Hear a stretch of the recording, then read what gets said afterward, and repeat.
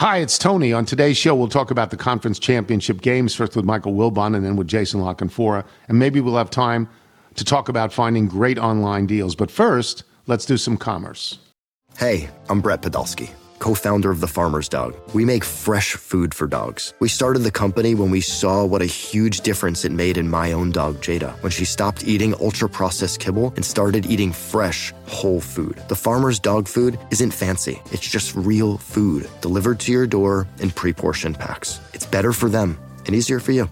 Get 50% off your first box at thefarmersdog.com/podcast. That's thefarmersdog.com/podcast. This episode is brought to you by Progressive Insurance. Whether you love true crime or comedy, celebrity interviews or news, you call the shots on what's in your podcast queue. And guess what? Now you can call them on your auto insurance too with the Name Your Price tool from Progressive. It works just the way it sounds. You tell Progressive how much you want to pay for car insurance, and they'll show you coverage options that fit your budget. Get your quote today at Progressive.com to join the over 28 million drivers who trust Progressive. Progressive Casualty Insurance Company and Affiliates. Price and coverage match limited by state law. Previously on the Tony Kornheiser Show. Beltre is, to me, one of the certainly 10 best third basemen ever, one of the 5 best defensive third basemen ever that I've seen. 3,000 hits, nearly 500 homers. And get this, Tony, he never wore a cup at third base. Just amazes me that you can play that position without wearing a cup. I asked him once, like, how could you do that? Yeah, and he showed me his hands, and he goes, that's what these are for. The Tony Kornheiser Show is on now. So I've got a million things to talk about. I could tell you the pizza story, which I'll tell you later in the week. I'll tell you about George saying to me I should have demanded a best price guarantee at the Nautica store. I've got emails on the Nautica store and why they do what they do. I've got a CVS closing, the Target CVS where Evelyn works. It's closing? It's closing. Yeah. The CVS is closing. It's a nationwide issue. I need to find out where Evelyn is going to be. I put a call, and I have all these things, and I wanted to even talk about the leaderboard at the Farmers in the golf. It was like the European DP Tour. It was I don't know any of these players. They're not even Ryder Cuppers. It's but almost all like of they that separated pales. it toward signature events and everything else. Yeah, it was. I'm not saying it wasn't fun to watch. I'm saying I didn't know who they were. And this is the bleeding of the Saudi Tour. This is what happens. And the PGA Tour, if they don't make a change at the top, they're crazy. Jay Monahan has to go, and somebody else has to come in who can facilitate some sort of peace. And all of that pales in comparison to these games yesterday, both of which were great. And I just sat there and took note after note after note. For example, these are in very small type, and it's sort of line by line on the first game. I totally agreed with Kansas City going 4th and 2 from the Baltimore 43 in the first quarter, and then they found Kelsey. It says, I'm 50-50 about Baltimore going 4th and 1 from their own 30, but it worked. Then I said they had Lamar 2 times, and they couldn't get him down. They were holding. They should have gotten Lamar down, and they couldn't do that. And then Kansas City should not have gone 4th and 1. They should have taken the field goal. They were up at that point. 7. They should have gone to 10, and then later in the half when they got a field goal, it would have been 13. That's what they should have done. And you take these notes, and then you say 2 terrible plays by the end of the game. The fumble in the end zone by Flowers. It's a terrible How does it happen play. Again? Yeah. It's a terrible play. Backbreaker. What are you doing? And the interception by Lamar in the end zone where 3 white jerseys are surrounding 1 purple jersey is a terrible throw. Lamar Jackson wasn't up to it. He's the MVP. Unanimously. Should be unanimous, but he wasn't up to it in this game. And Patrick Mahomes is that good. They are that good. It didn't even matter. Baltimore's defense was great in the second half. They held Kansas City to 5 straight punts, but by that time, much of the damage was done in terms of scoring, and Kansas City's defense was great as well. Yeah. And what can you say about Patrick Mahomes other than if he wants to do Subway commercials and State Farm commercials and every other bundling, whatever he wants to do, he can do it because he's the best person out there. And I should ask like Michael. Those State Farm commercials. Some of his State Farm commercials are good, not all. Some Kelsey's are good. always fighting for a new nickname. Yeah, the Mahomes and Auto, and I actually think that's sort of bright. But you have a son who loves the Ravens, who loves Lamar Jackson, and that's the early game, and I assume he watched at least some of it. How is he feeling about this? You know, it's a reminder that you should always look at sports through the eyes of a 6 or 7 year old because they just look at everything with such wonder, and immediately he's able to appreciate the season. And if you were out there and you have one of the kids who is able to influence other kids on the playground at recess and turn them on to a team, just recognize that that's a really special power and ability. It was a lot of fun for me to watch the Ravens this year with him. We were over at a friend's house. They are from Maryland, and you could sort of see this beginning to turn. So we actually left at the end of the third quarter going into the fourth. So I heard the fumble on the radio and just go, my goodness, because Walker's doing the math in his head. Bootsy's doing the math in his head. And it really was the first quarter versus everything else. And you just listen to Mahomes' quotes over the last couple weeks and months. He just has such a good understanding of what it means to win a playoff football game. Which just seems to set him at a different bar in these ones. And it's okay for it to be boring. It's okay to miss out on, you start thinking about winning field position and you put that against the clock and the actual points on the board. And it's just a masterclass in how to just get to the next game. He's a great football player. He's actually an all-time football player. 6 straight AFC championship games, 4 Super Bowls now in 6 years. There's nobody. Now, Brady's the best of all time, but Mahomes is so great. He's such a worthy player. He basically won the game. And Chuck Todd has said this a number of times and gone against his own ruling. You don't bet against Patrick Mahomes. No. He's already a 1.5-point underdog in the Super Bowl. You have to be crazy to bet against him. Yes. He went on the road this year in Buffalo. He went on the road in Baltimore. These are really good teams in difficult weather circumstances, and he won both games. And his connection with Travis Kelce. And it's lovely to see because they cut to Taylor Swift in the booth all the time, and she's ecstatically happy. But I never thought I'd see anything better than Montana to Rice. And I never thought I would see anything better. I mean, Montana to Rice was so great. Then, some of the other people who are out there, then Brady to Gronkowski. I never thought anything would be better than that. And Mahomes to Kelce in the playoffs is better than that. Yeah. It's the greatest of all time. It's remarkable, isn't it? Yeah. Especially considering how teams were able to shut him down after, the first month of the season. Right. Yeah, but not now. And they looked rudderless at one point, as though there's a little bit of infighting. They're losing some games they shouldn't lose. And well, everybody goes through that. Yeah. Is Taylor Swift the distraction? Then he realized they're listening to T Swizzle's music at practice. So I mean, at the beginning of the year, Baltimore lost games they shouldn't have lost. Yep. In the middle of the year, San Francisco lost games they shouldn't have lost.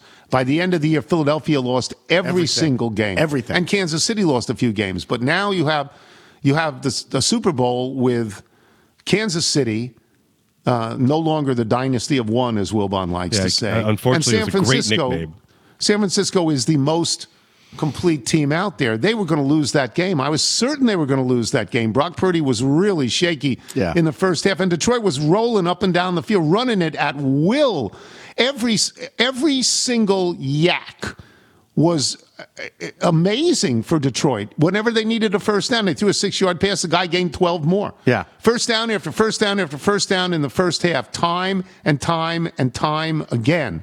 And I thought that was a no-hope game. And then in the second half, suddenly the San Francisco defense showed up. And then fourth down comes. And Campbell goes and goes and goes. Now, look, Dan Campbell has been a great coach for Detroit. Detroit was nothing before him. Yeah. And now they reached the point where they were one game away from the Super Bowl. They won 2 playoff games. Hadn't done that in, 60 years. So I'm not knocking Dan Campbell. But boy, you need 10 points at the end of the game. What are you doing running the ball? What are you doing on a third down running the ball? And then, okay, You have the fourth down and you win. You get the touchdown. But if you had kicked a field goal a minute earlier, you would have had so much more time to try and 3 timeouts to try and get the ball back, right? Michael, you sit there and you look at that and you go, what are you doing? Yeah. Not good. He goes all the time. He does. He goes on fourth down more than any coach in the league. Purdy was great in the second half running the ball. Is there a sense with those fourth downs? I know that's what got them there, and that's sort of the philosophy of the team. But when you get to a game like that, you're like, maybe we should rein that in because field position might matter more and momentum and all that sort of stuff. I don't know what you do. If you have a modus operandi, and that's how you got all the players on the team to buy in, and they expect it and they anticipate it, I guess you do it. I would have gotten the field goal a lot earlier. That they had bad luck. Yeah, but if they they had bad luck expected with it, if they defenders. expect it, so does the defensive coordinator. Like you're sort of scheming for that in a different way than you might another team who wants to play for position. Sure. They had really bad luck. They fumbled on a first down. Yeah. They the pass that was juggled in the air. The Brandon. There were 2 plays yesterday. Lamar Jackson made one. His pass was batted up in the air. He caught it and gained 20 yards. and it was Ayuk. Was it Ayuk? It was Ayuk. An incredible play. Yeah, there's luck. Can't happen. Can't happen. There's luck. They get back in the game. They go ahead. San Francisco. Now they had great luck yesterday in the second half. They did. I mean, you want to fumble on the first play, not the fifth play. You want to cause that to happen. Michael, what did you think of the second? I was so surprised that San Francisco won that game. I really was. So I was in charge of bedtime last night, and I missed much of the first half. I could just follow the score, and I had a little one who wouldn't go to sleep, so he came down. We watched sort of in relative darkness and quiet. We turned the volume off. It made it even sadder to watch that turnaround in the fourth quarter. Yeah, you felt for those fans. Well, all the fans at Ford Field thinking they're going to win. Yeah. But it's not as bad as Arthur Blank dancing in the aisles. It's not 28-3. It's not that bad. Well, it's 27-7, isn't it? It's close. It's 27-7. I did feel shades of 1986 and 2003. There's sympathy you have for the fan base. Like, you've just been downtrodden for so long, and they haven't gotten and you get the first half. Yeah, the first half, you said, this is all going your way. Yeah, you're up. Bill Buckner's not going to miss that ball. You're going to win this game. We're booking tickets to Vegas. I don't know what happened at halftime, but San Francisco made some great adjustments. They did. They made some great adjustments, and Detroit felt as they should. We're going to win this game. We need one touchdown. We're going to win this game. I felt that there was a point. And I was texting with some people. I felt there was a point where I said one more score and it's over. And they got a field goal, I think. But it wasn't over. No. It wasn't over. No. And they needed 2 at the end. And couldn't get them. You got to kick. Although even with the onside kick, it was like, it's loose. Almost. it was a lot closer than you thought it would be. Did George Kittle get it? Yeah, Kittle fell on it. That's what you have people out there for. Exactly. Anyway, we will do this all day. We will have Wilbon, we will have Jason Lockefour, and we will have Wilbon next, and I am Tony Kornheiser. At Alma, we know the connection between you and your therapist matters. But if you're already feeling stressed and burnt out, the idea of trying to find a therapist you really connect with can be overwhelming. That's why Alma's focused on helping you find the right therapist for you. When you browse their online directory, you can filter your search based on the qualities that are most important to you. Then you can book a free 15-minute consultation call with any therapist you're interested in seeing, so you can get a feel for whether they're the right fit before you commit to a full-length session. Alma also makes it easy for mental health care providers to navigate insurance. That's why 95% of therapists in their directory accept insurance for sessions, so you can find care that's affordable without stressing about the paperwork. You want to talk to someone, but not just anyone. Alma is there to help you find the right fit. Visit helloalma.com/therapy60 to schedule a free consultation today. That's helloalma.com/therapy60. Selling a little or a lot? Shopify helps you do your thing, however you cha-ching. Shopify is the global commerce platform that helps you sell at every stage of your business. From the launch your online shop stage, to the first real-life store stage, all the way to the did we just hit 1 million orders stage. Shopify's here to help you grow. Whether you're selling scented soap or offering outdoor outfits, Shopify helps you sell everywhere. From their all-in-one e-commerce platform to their in-person POS system, wherever and whatever you're selling, Shopify's got you covered. Shopify helps you turn browsers into buyers with the internet's best converting checkout. 15% better on average compared to other leading commerce platforms. And sell more with less effort thanks to Shopify Magic, your AI-powered all-star. Shopify powers 10% of all e-commerce in the US. And Shopify is the global force behind Allbirds, Rothy's, and Brooklinen, and millions of other entrepreneurs of every size across 175 countries. Plus, Shopify's award-winning 24/7 help is there to support your success every step of the way. Because businesses that grow, grow with Shopify. Sign up for a $1 per month trial period at shopify.com/Odyssey Podcast, all lowercase. Go to shopify.com/Odyssey Podcast now to grow your business, no matter what stage you're in. Shopify.com/Odyssey Podcast. You're listening to the Tony Kornheiser Show. This is a band called The Third Floor.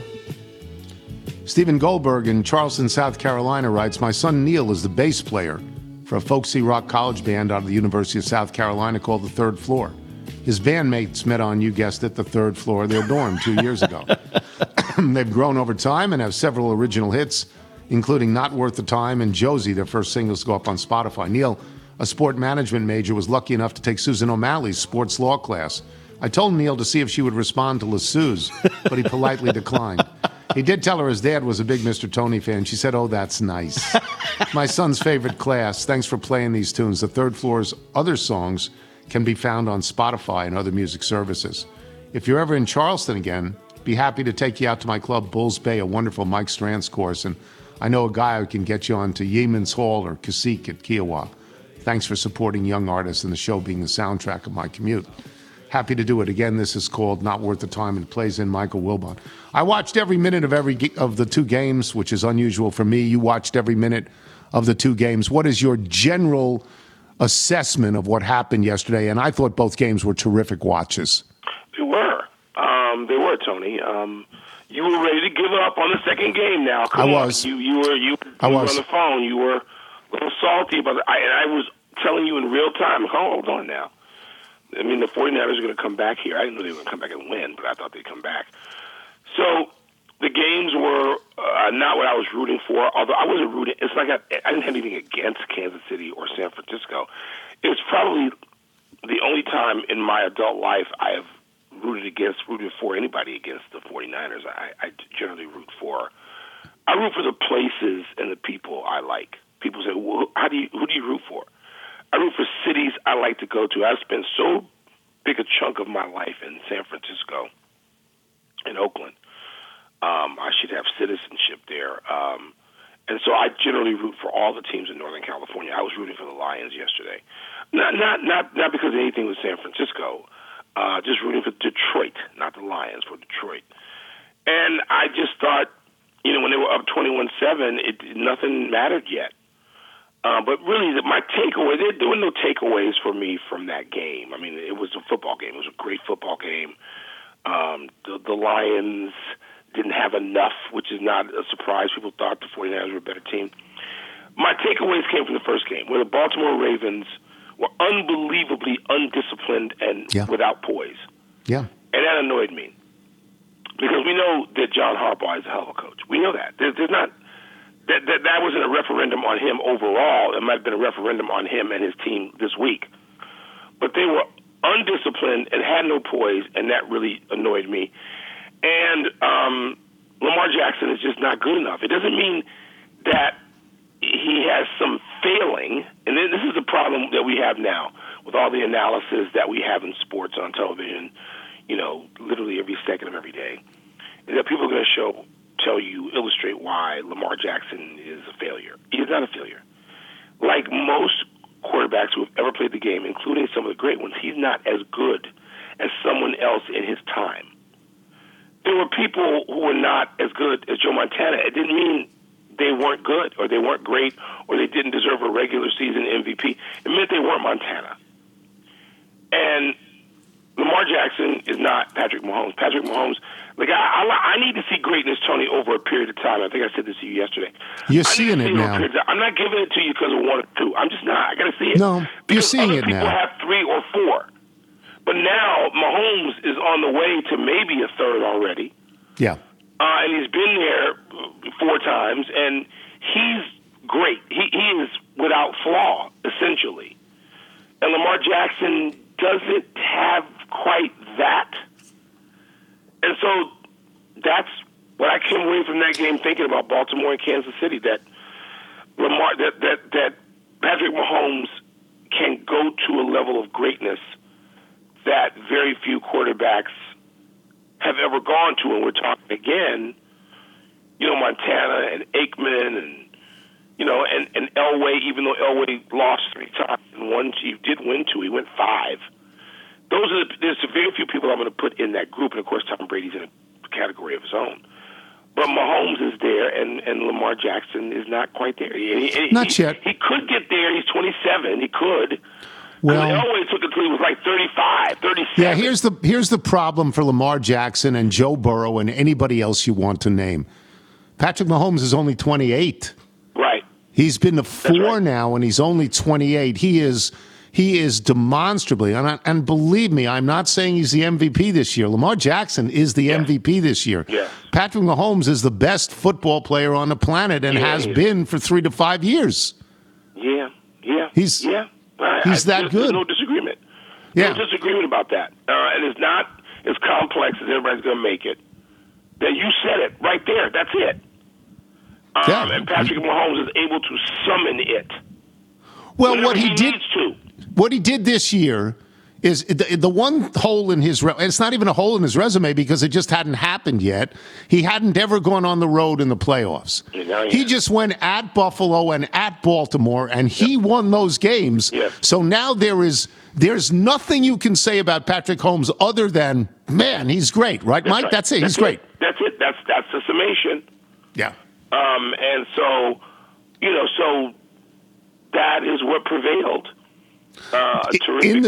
In the second game, and Baltimore, 4 personal fouls is preposterous. Again, no discipline, no poise. And that's the story of them, and that's disappointing for them. So because we go I think that the Ravens are quite the program in everything they do, on and off the field, and I think that franchise gets it right. They didn't get it right yesterday. Yeah. I mean, I had them as the best team in the league because they went to San Francisco and beat San Francisco. And so it is an upset to me, although there's no upsets with Patrick Mahomes. No, and the lesson is learned. You don't bet against Patrick Mahomes. It's that simple. We go to the other game. You have watched the Lions much more than I have, and I've watched them in big games. And I have turned on Dan Campbell, who I thought was a bozo when I first saw him. And then I felt, wow, he's a really good coach for his team. He is. But did he outsmart himself yesterday? I thought the 4th down decisions are all, I hate those. They're generational now. Every coach feels he needs to do it to prove something. I don't know what. He's going more on 4th than any coach in the league. Yeah, but it doesn't mean it's going to always work every day. And I hear Greg Olsen saying it was the right decision. No, it wasn't the right decision because it didn't work. It didn't work. So it wasn't the right decision today. The justification of NFL coaches it makes me nuts. Here's the one question I have, and I don't know if you agree with it. It's great that he got the 4th down touchdown, but he had to get 2 scores. Shouldn't he have kicked the field goal a minute earlier than that? I thought so. Yeah. Because he had his timeouts. He had his 3 timeouts, and he wouldn't have had the onside kick. Yes. I thought so. Yes. Look, Tony, the thing that's going to make you and me angry about sports is that, particularly in baseball, less in basketball, though some, people used to coach. Red Auerbach wouldn't have had some dope in an office call him up and tell him, here's a play you need to call because the analytics say so. Well, there was no analytics with Red Auerbach. Right. Well, okay, but, there are people who have straddled this. Phil Jackson and Pat Riley would have knocked the guy out.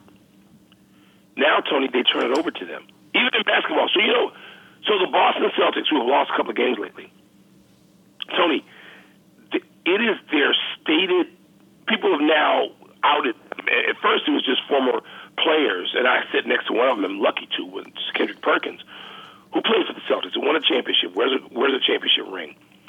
And Perk, during a game, says, what are they doing? Why have they gone to this? Meaning, you have two great players who can get to the basket on almost anybody, in Tatum and Brown. Why have they gone to this many three-pointers in these games, 51 of them or something? And Perk's wondering this aloud while we're sitting and watching games because they've just gone to it. And then the next day he wonders it again because the Celtics are playing back-to-back. And I'm like, Perk, it just happened that way. He goes, no, something's rotten here. This is not what the Celtics do. Tony, if they're going, they have taken an approach now where they're going to do that no matter what. I agree that there are people. These two games, they got blown out the other day. Yeah. Because you see it in all sports. Is this? You see it in all sports. On the other hand, in Campbell's case, Mike, Campbell walked into a terrible team and a terrible franchise, and he got his players to believe in him he does. Totally. Yes. So maybe you're sort of bound by that. I don't believe in that. You don't believe in that? No. Okay. I believe in if his players buy in now, then you do what you need to do today to win this game. You don't win to justify your philosophy when you've got them. Let me ask you this. Did his players all believe in him yesterday when they kicked it off? Yes. Then would they believe if he kicked the field goal? Would they have turned to each other and said, oh, my God, he has gone outside the manifesto? No, you have to kick. You need two scores. Today. You need two. Today, I wonder if there's a day coming where I just turn off sports.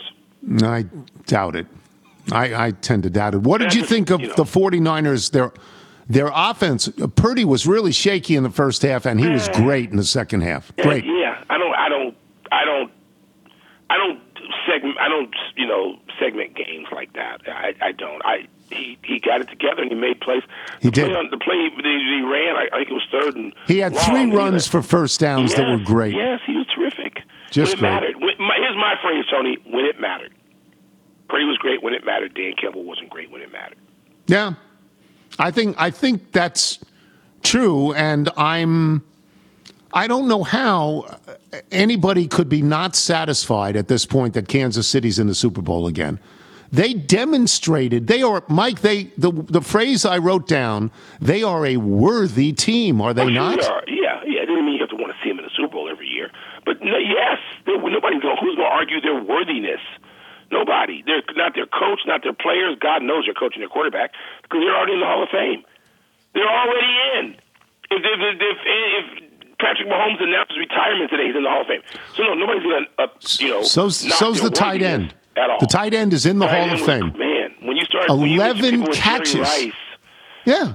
You are the all-time playoff leader. Wow. You're in the Hall of Fame, right? That's like You're in the paragraph with Wayne Gretzky and Wilt. You're in a separate place. You're in a yes. It'll be good. It'll be now we got to prepare for 2 weeks of overstatement and overanalysis. Yes. And, I wish they played next week. Yeah, I hate the we lay know week. why they don't, but I just hate it. I don't care. Like, I'm not going to participate in the next 2 weeks other than what we have to do on our show. Well, we have to participate, Mike. We have to participate. Well, I'm not, Tony. I'm not going to pay attention. Oh, I'm not. I haven't for years. I've checked out. I have checked out of the bye week of Super Bowl week for 25 years. I used to have to cover it. I used to have to produce and manufacture the hype. You did too. Me too. But I've checked out, and I'm just telling you right now, I'm not going to pay attention to the Super Bowl hype. And not for the first 10 days. I'll get into it Wednesday, Thursday, Friday, Saturday of the week leading up to. But There's other stuff I'll be interested in. Well, we'll have guests, though. We'll have sport. PTI guests that we like. So that'll be good. We'll have people that we like, and we'll ask them about You the game. promise. I hope so. Yeah. All right, I'll talk to you later. All right, Tom. Michael Wilbon, boys and girls. We'll take a break. Jason La Canfora will join us when we return. I'm Tony Kornheiser. Knowing how to speak and understand a new language can be an invaluable tool when traveling, meeting new friends, or just even to master a new skill. But it's not always simple when you're bogged down by textbooks and structured classes. That's why so many people trust Rosetta Stone. Rosetta Stone is the most trusted language learning program, available on desktop or as an app. It truly immerses you in the language you want to learn, like Spanish, French, Italian, Chinese, and more. You won't just be studying English translations. The Rosetta Stone intuitive process helps you pick up a language naturally, first with words, then phrases, then sentences. Don't put off learning that language. There's no better time than right now to get started. For a very limited time, listeners can get Rosetta Stone's lifetime membership for 50% off. Visit rosettastone.com/rs10. That's 50% off unlimited access to 25 language courses for the rest of your life. Redeem your 50% off at rosettastone.com/rs10 today. I'm Sandra, and I'm just the professional your small business was looking for. But you didn't hire me because you didn't use LinkedIn Jobs. LinkedIn has professionals you can't find anywhere else, including those who aren't actively looking for a new job, but might be open to the perfect role, like me. In a given month, over 70% of LinkedIn users don't visit other leading job sites. So if you're not looking on LinkedIn, you'll miss out on great candidates, like Sandra. Start hiring professionals like a professional. Post your free job on linkedin.com/recommend today. You're listening to the Tony Kornheiser Show. Once again, this is the third floor. The third floor with Josie. We've talked about this before.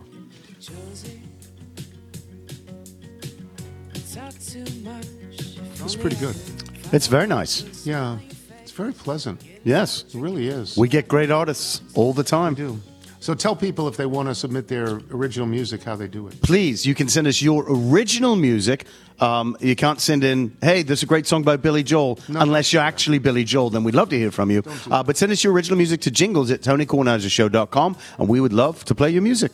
Jason La Canfora joins us now. Do we have his reads, the Odyssey read? Oh, yes. It's somewhere in here. Somewhere in this pile is Jason's Odyssey read, and we will get it. Here we go. We are joined by Odyssey NFL insider Jason La Canfora, host of the podcast In the Huddle, covering the entire NFL.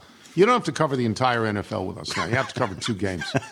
I took notes. I watched both games all the way to the end. First game wasn't hard. Second game is past my bedtime. But I watch it because both games were really good in very different ways. I'll just do the general thing.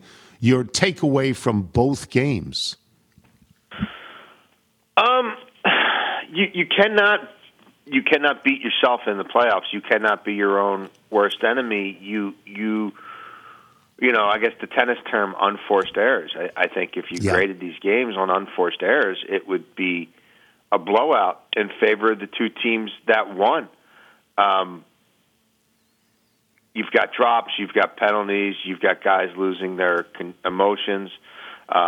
You've got, fumbles, and not only fumbles, but first down fumbles at critical momentum junctures when you're in your own territory. You have, gimme interceptions that not only aren't interceptions, but turn into basically, 60-yard explosive touchdown plays that take almost no time off the clock for the other team. It's who protects the football and has the full understanding of the scoreboard and what's actually required to win on this day, which might just be 3 Justin Tucker field goals after that touchdown. But yet when you have points on the board with a kicker that good, you play fast and loose with the ball. Your coordinator's too cute by half. And you end up coming out of sequences where 3 points would have been vital, finding ways not even to let that all-time great kicker get off the bench. That stuff will come back to get you. And it did, both for the Ravens and the Lions, who I totally either team could have won agree. those games, and they could have won them in different ways, but they had meltdowns in ways that the other team didn't. 4 personal fouls on the Ravens, 4 personal fouls. I'm sorry, at some point that speaks to coaching. Yeah. You've had this guy all year. Flowers, you've had him all year. I mean, come on. And he's been a really good player. He hasn't been that way. Like, I can't recall a time where he, came anywhere close to throwing a ball in the direction of a defender while he was on the ground. He's a rookie. You can't do that. Those guys will make mistakes. No, look, to follow that up with not securing a ball, diving, when you're a little guy, you've got to know. When I leave my feet and I'm in high traffic areas and everybody's outweighing me by 30 pounds, 50 pounds, whatever, that could be a problem. I'd much rather him go down and slide and dive than elevate and try to go airborne. That's not, he's a small guy. That's not gonna, the risk and reward just isn't there. But look, Todd Monken, I would give him an F. Like, the Ravens would have been better off if Todd Monken, their offensive coordinator, stayed home in bed and somebody else on the staff just, looked at the stats of the Chiefs and did a quick cursory film review and said, oh, well, we should be able to run the ball on these guys. And Todd Monken never tried. He never tried, and especially on a day where Lamar was a little off and Lamar himself was not leaning into, and I'm sitting in the upper deck, I'm behind one of the end zones. I mean, I literally see half the game from Lamar's purview, 5,000 feet in the air. He had opportunities to take off and go, and he wasn't doing it. He wasn't initiating the quarterback-driven run game himself. So all the more reason that the offensive coordinator, who has gotten lots of laurels and roses all year from me and others for the most part, but who had terrible tendencies to get pass-happy in stupid times. He did it against the Rams. He did it repeatedly. And for as many games as this team won, there were times when that defense, who'd been on the field a ton, needed a break. And this guy, like at the end of the first half, is out there chucking it around. And when the quarterback isn't activating his legs, then you need to call some design runs. You need to get him thinking about the mesh point again. And you need to try to attack that defense in a different way, especially when the guy who their first choice to spy him, Willie Gay, didn't play. I think the offensive coordinator completely and utterly peed in his own pants on national television for 3 hours. So let me get to Lamar Jackson, because he's going to be the MVP. He should be the MVP. It should be unanimous. He is playing against, even if you think Lamar Jackson is the best quarterback in the league, which he isn't, but he is the MVP. He's playing against a guy who's an all-timer, absolute all-timer, Patrick Mahomes. Proved it this year on the road. I mean, come on, a total all-timer. What grade would you give Lamar? I mean, because I don't want to compare him to Patrick Mahomes, who gets an A, but what would you give Patrick Lamar? What Patrick Mahomes did is understood the situation, which is, I've got one guy they can't cover here in Kelsey. Their offense is sputtering, and they don't seem to understand what they need to do as a unit. So I'm going to be smart. I'm going to control the game. I'm going to understand when we can pick up 3 points late. That's fine. These guys are melting down. I'll take that. I'm not going to force anything. I'm not going to get cute. No, 6 if we straight win punts this game in with the second 17 half. points and 240 passing yards, because I didn't turn it over, because I was spatially aware, because I did make 5 to 6 third and fourth down plays that most humans don't make. That's all we need today. So that's fine. And Pacheco's only going 2.5 a carry, but we're going to feed Pacheco because we want to keep that defense out here, and we want to keep Lamar Jackson on the sidelines. And it's the complete antithesis of Todd Monken, who again, I would give the greatest lion's share of blame to him. But Lamar, I can't give him more than a C-, and maybe that's generous. You've got to come away with points. When you're at the 35-yard line in a game like that, where they're punting the third straight time, the fourth straight time, they haven't had a touchdown drive since their second drive of the game. You got to know that I got to get 3 here. When my tackles are getting whipped, and their tackles are not very good, I got to move up the pocket and be ready to run. For Mississippi, he was going to get strapped all day long. The fumble, again, was right in front of me. We're screaming, move up the pocket, run, go, go, go. For Mississippi, and you're still back there, jumping side to side like a boxer. Not today, not in this game, not with these stakes. he was not great. He was a little off. And the interception, if you look at it, there's 3 white jerseys. You know. Now, he's probably thinking I might get a call, and likely does lift his hand. I mean, likely's calling for the ball. He's screaming for the ball, and that's a guy who they've made some great street ball plays together. But the zone is flooded with defenders. You're not really getting any calls today. This has not been a day where they're calling a whole lot of PI or a whole lot of defensive holding. Very little. Yes, very little. And you've got to be smarter than that. The 3 there is your friend, and you've got 3 in your back pocket. Again, your defense has suffocated that offense. Second half, totally. Yes. And you've got a weapon in Tucker. But again, I'll go back to the end of the first half. Why they're throwing the ball there just blew my mind. And that's when I'm kind of sitting there with my kids thinking, I don't think I'm going to Vegas. Let's go to the next game. Refuses, if you can't at least keep Mahomes off the field there and go with your 4 best running plays to pick up at least 10 yards, right, and burn that clock so they don't get a possession at the end of the half, and they're getting the ball to start the second half. Now, little did we know it'd be a 3 and out. But, he wasn't up for it, man. And I think the world of him, but he was horrible. All right, let's go to the other game, which looks like, Detroit goes right down the field the first 2 times they get the ball. Purdy looks very shaky in the first half. He was fabulous. He was terrible. He was 7 of 15 with a pick, and he was off target. He's lucky he didn't get one of his receivers concussed or multiple receivers concussed with the medicine balls 10 feet over people's heads in the middle of the field. Yeah, he was bad. And then the second half, he was great, and he was great running the ball. He picked up 3 different first downs running the ball. I don't know that you can isolate it just to this, but I think I might, that Dan Campbell outsmarted himself. I have trouble with that because there were plays to be made in all those instances. And, I oddly didn't, the thing I didn't like the most was the 3rd and 4 Amon St. Brown inside run. I didn't like that, which was why you've got 2 backs they can't stop. Get on, you ran under center 60 more times than any team in the league. And when you did it with authority. And you got a fullback and you got 2 exemplary running backs, and you decide to run a shotgun run with one of your smallest receivers inside to pick up a couple.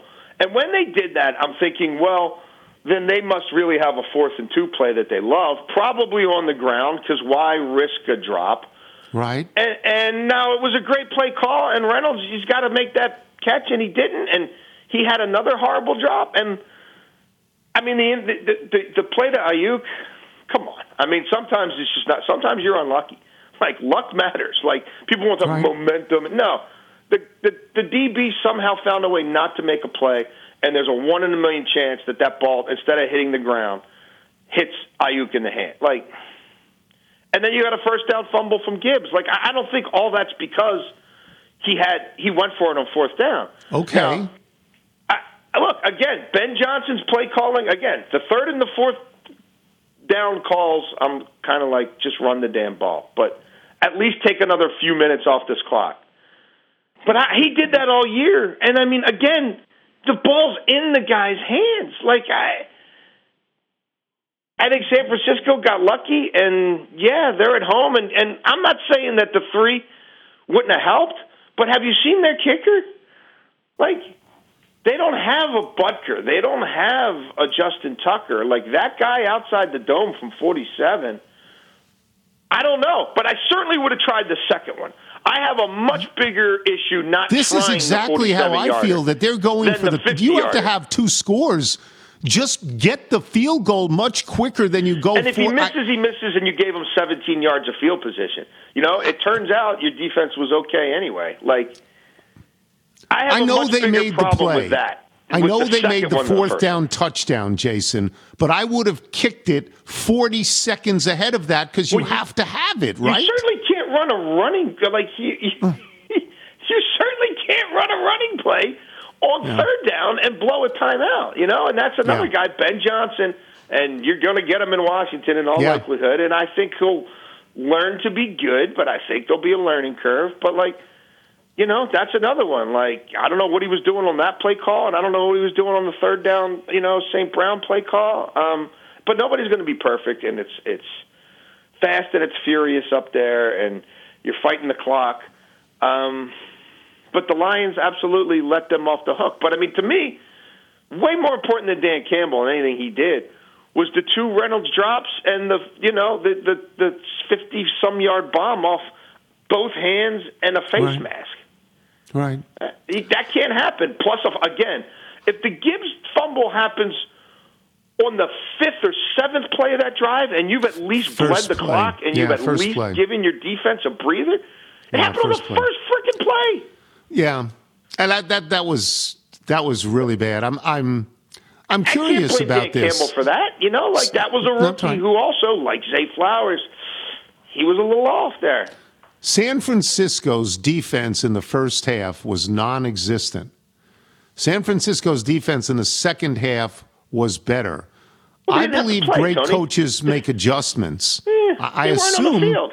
Right? I mean, they weren't on the field. I still think, again, if Jahmyr Gibbs doesn't fumble that ball and the Lions get into an I formation with Montgomery and just go old school, I don't know that you know what I mean, that there's not another 7-minute drive there. But the reality is everything went the defense's way.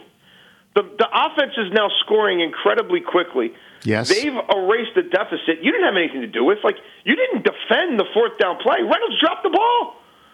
Then they have another drive going, and it's a first down to Reynolds, and he dropped the ball. Like, you made a nice play on Gibbs. Okay, you stripped Gibbs. Like, I don't think they had a whole hell of a lot to do with it. Like, I mean, I think, again, there is some luck involved here. There's good fortune. Like, they faced no volume in the run game in the second half because the third quarter, the Lions never had the ball, and then when the Lions are getting the ball in the fourth quarter, it's obviously a completely different game script now.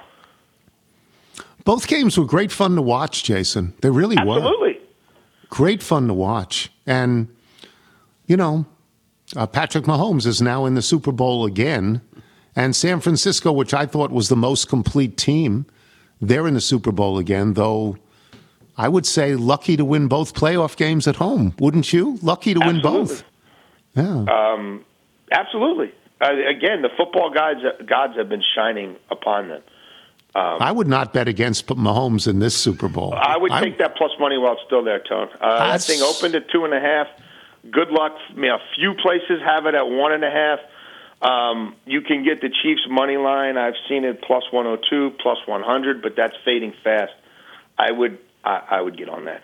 Yeah, me too. I would do that. All right, plug your radio show for us. You can listen to me from 2 to 6 weekdays on Inside Access on 105.7 The Fan in Baltimore. Baseball season's here, Tony, so I know. We won't be ignoring the Orioles this week. Maybe they'll get off their keister and do something. Actually trade for a pitcher. That would be nice. Excuse me. And you can listen on the Odyssey app anywhere as well. Thank you, Jason. Thank you, guys. Have a great week. Thanks. That was Odyssey NFL insider Jason La Canfora, who's the best we've got. Make sure to follow In the Huddle on the Odyssey app or subscribe wherever you get podcasts. We will have email and jingle when we return. I'm Tony Kornheiser. Another day is here, and you're ready for it. What to wear? Check. Breakfast, lunch, and dinner? Check. Planning for what's next and how to save for it? That's where Bank of America can help. For your financial to-dos, Bank of America has experts ready to help get you closer to your goals. Get started at one of our local financial centers or 24/7 in our mobile banking app. Find a location near you at bankofamerica.com/talktous. What would you like the power to do? Mobile banking requires downloading the app and is only available for select devices. Message and data rates may apply. Bank of America NA, member FDIC. This is the Tony Kornheiser Show.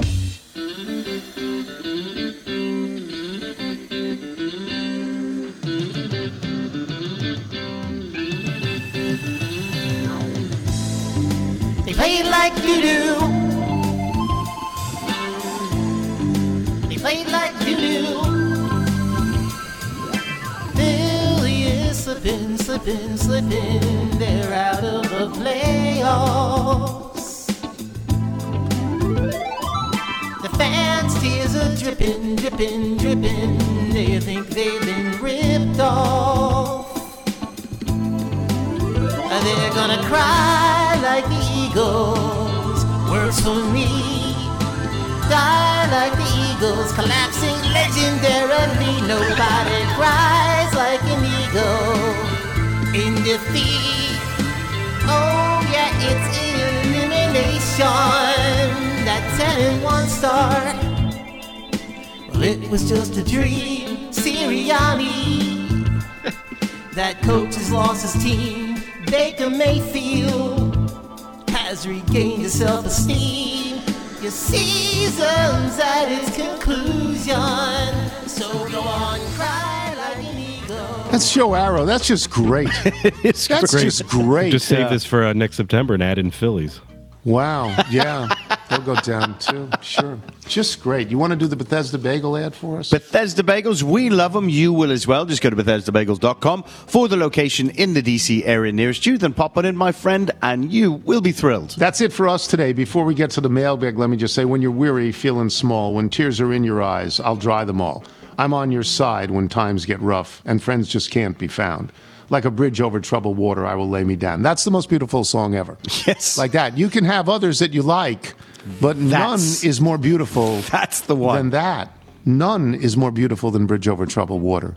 None. I say it again. She's about to move a close second, right? Yeah. Thanks to our guests today, Michael Wilbon, Jason Lockenfora. Thanks to today's sponsors. Remember, you can listen to us on Apple Podcasts, Spotify, Google Play, and Odyssey. Get the show through Apple Podcasts. Please leave us a review. From Murray Moman in Winnipeg, in Manitoba, in Canada. Why do so many Americans think they live in the Midwest when they don't actually live in the Midwest? This is a Wilbon question. According to data from Emerson College Polling and the Middle West Review, more than 30% of the people from Montana, 42% from Colorado, 54% from Wyoming, and 27% from Arkansas say they live in the Midwest. These people are wrong, says the U.S. Census Bureau, which generally considers the Midwest to include 12 states: the Dakotas, Kansas, Missouri, Iowa, Nebraska, Illinois, Indiana, Minnesota, Wisconsin, Michigan, and Ohio. This was inevitable, Murray Moman writes, after the Big Ten decided to accept Rutgers. Yeah, I mean, and Wilbon thinks Toronto's in the Midwest, which is fantastic. It's an attitude.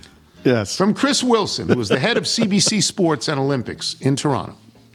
I was intrigued when I saw the title of last Monday's episode, Zipper Conundrum, and then consequently surprised when I heard my connection to it. I was the Canadian who brought you the CBC Olympic coats to chatter as tribute. Oh. When I heard about your difficulties with the zipper, I immediately broke a sweat, wondering if I was now destined to be an Uncle Tony target, like Cigna or Pepco. A quick Google machine search confirmed that for some reason the United States and Canada have zippers on different sides, but generally only on men's clothing. Our rationale was that zippers and buttons were only for wealthy Victorian clothing.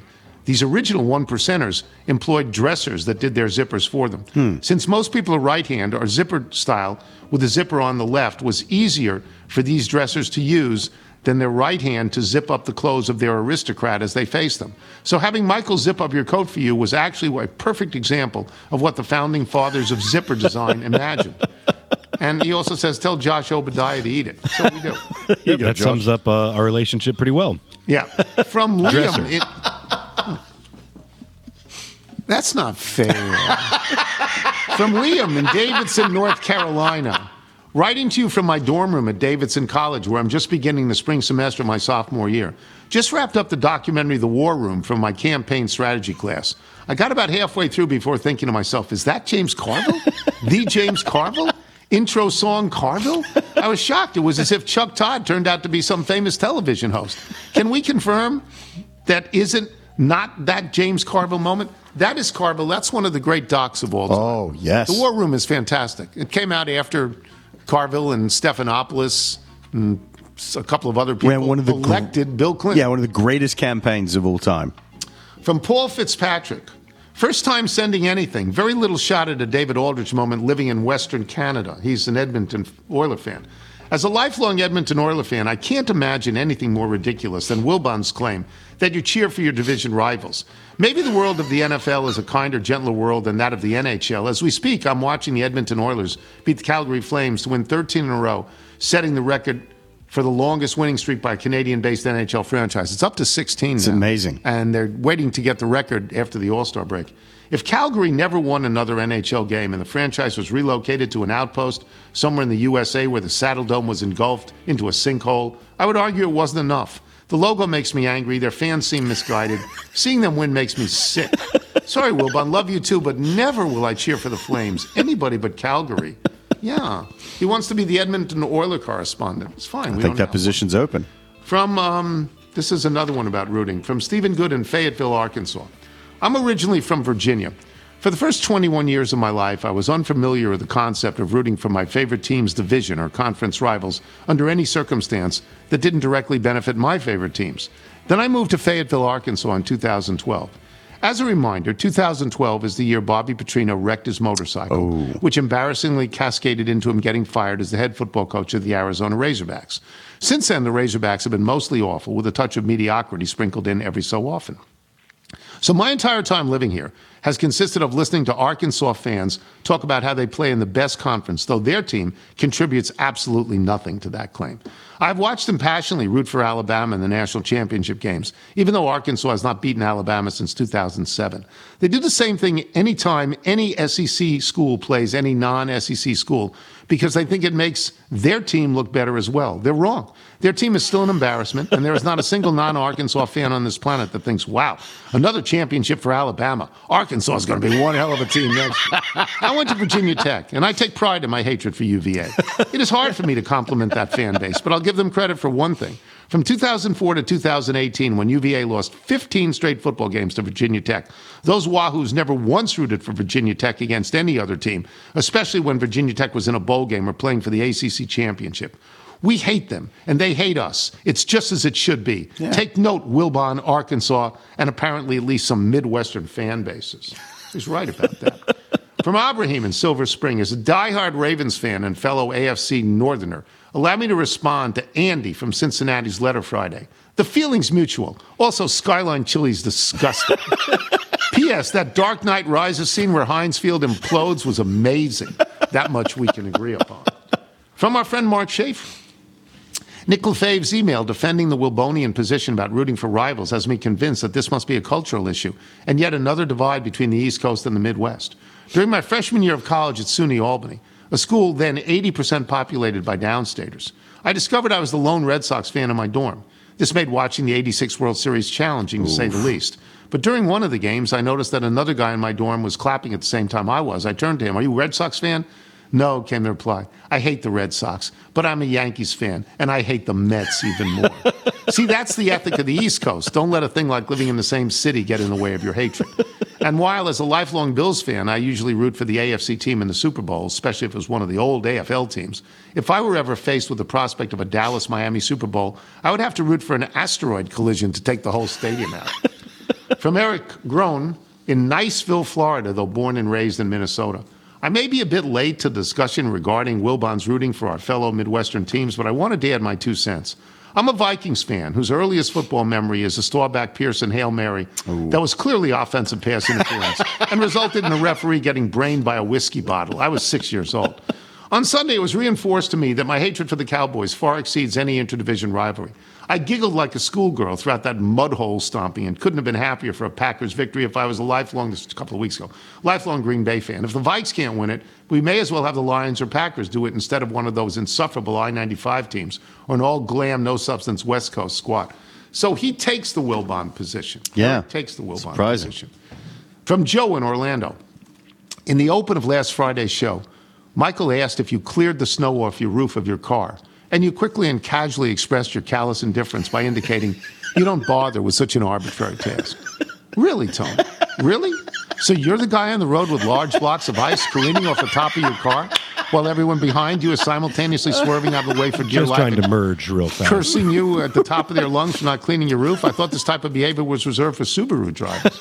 Do you also leave your shopping cart in the middle of the parking lot when the return is 10 feet away? Do you also not pick up after your dog after it does its business in the neighbor's yard, leaving it for someone else to find with their shoes? Come on. What are we even talking about here? Joe in Orlando, Florida. No, I do pick up after the dog. You do. I do that. Kevin Disher in Bay City, Michigan. If the answer to the following question is no, disregard this email. Does your house in Rehoboth Beach have a sump pump? I don't know if it does. If so, does it have a hydraulic backup in case of a power failure? I don't know. If it does, and the power went out for a considerable amount of time while you weren't there, a significant amount of water would have filtered through that safety system. I thought of this when we were dealing with a lengthy power outage in our hometown last Friday during a powerful snowstorm. Kevin Disher in Bay City, Michigan. That may be worth investigating. I don't know. My answer to everything you ask about my house and what I own is I don't know. Angelo, in Brasilia, the capital of Brazil. I just heard the episode where you were confused about the interest in Brazil, about the NFL, talking to Jason La Canfora. If we can hear the show of a bald orange man getting game picks from a monkey, don't you think we are going to watch a probably meaningless Week 3 game between the Jags and the Browns in one of our biggest soccer stadiums? Come on, man. What are we even doing here? Okay, I got a couple more that I could read. Oh, Dear Doctor, this is from Kevin Coy in Youngstown, Ohio. Dear Dr. Humane Letters, Shakespeare's the best. Who do you ever beat? I think that's funny. Who do you ever beat? That's a good point. Look at his win-loss record, yeah. From Dr. Stanley Daniel in Louisville, Kentucky. This is for you, Michael. Tell Michael that the zenith of sandwiches is sourdough fatted with Dukes and cheesed with the pimento variety of one's choice. Does that sound something you'd like, grilled cheese? Yes. You would like that? That's a good to know. Bacon on top. Mm-hmm. And one more, and this is from Greg Newman, who usually is in Reno, but as you'll see, they're not now. I wanted to reach out from a pretty remote location. Normally, I catch the pod from home in Reno, Nevada, just down the hill from Lake Tahoe, and formerly the home of the National Championship air races. Yeah, they're gone now. But as is the case most winters, the woman to whom I'm related by marriage and I take a vacation, or as they say here, a holiday. Here is Rarotonga. Rarotonga, Rarotonga. Not familiar what It's conference the largest of the Cook Islands in the South Pacific. Oh, okay. When we're in a room with others on holiday and everyone is asked, where are you from? The most common answer is New Zealand. And since we now know that the show has quite the following there, I'm fully expecting to hear a hearty lacheserie. A quick mention of the traffic on Rarotonga. There are no stoplights.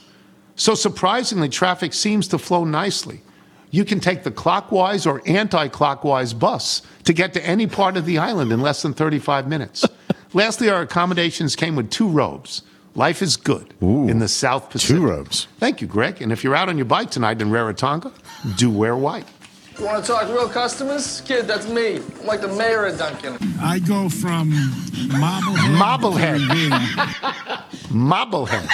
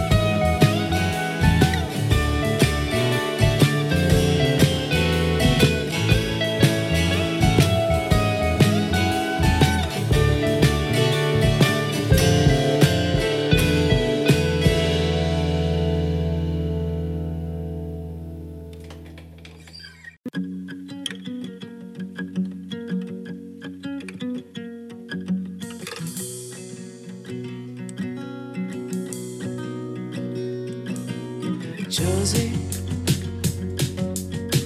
I talk too much. If only I could find a way to put a smile on your face.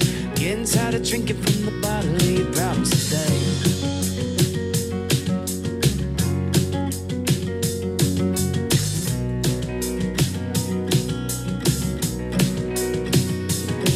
Oh, Josie, let's talk about us. You know we're always making love on the wrong side of bed. Always waking up with a song inside my head.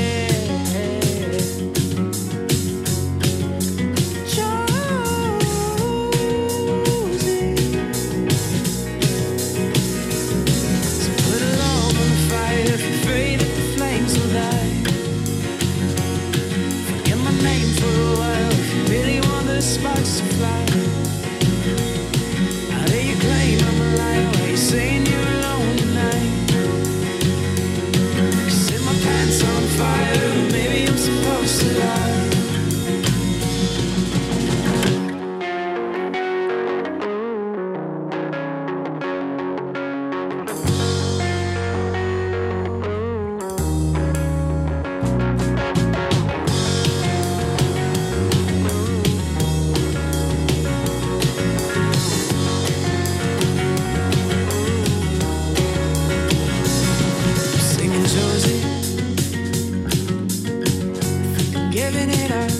Told me that you only want me when I fit in your world. I fell in love with the wrong kind of girl. I'm singing Josie. Forget about us. You know me and I finally found a way to live on my own. 'Cause every single time I see you hit the phone, I'm like,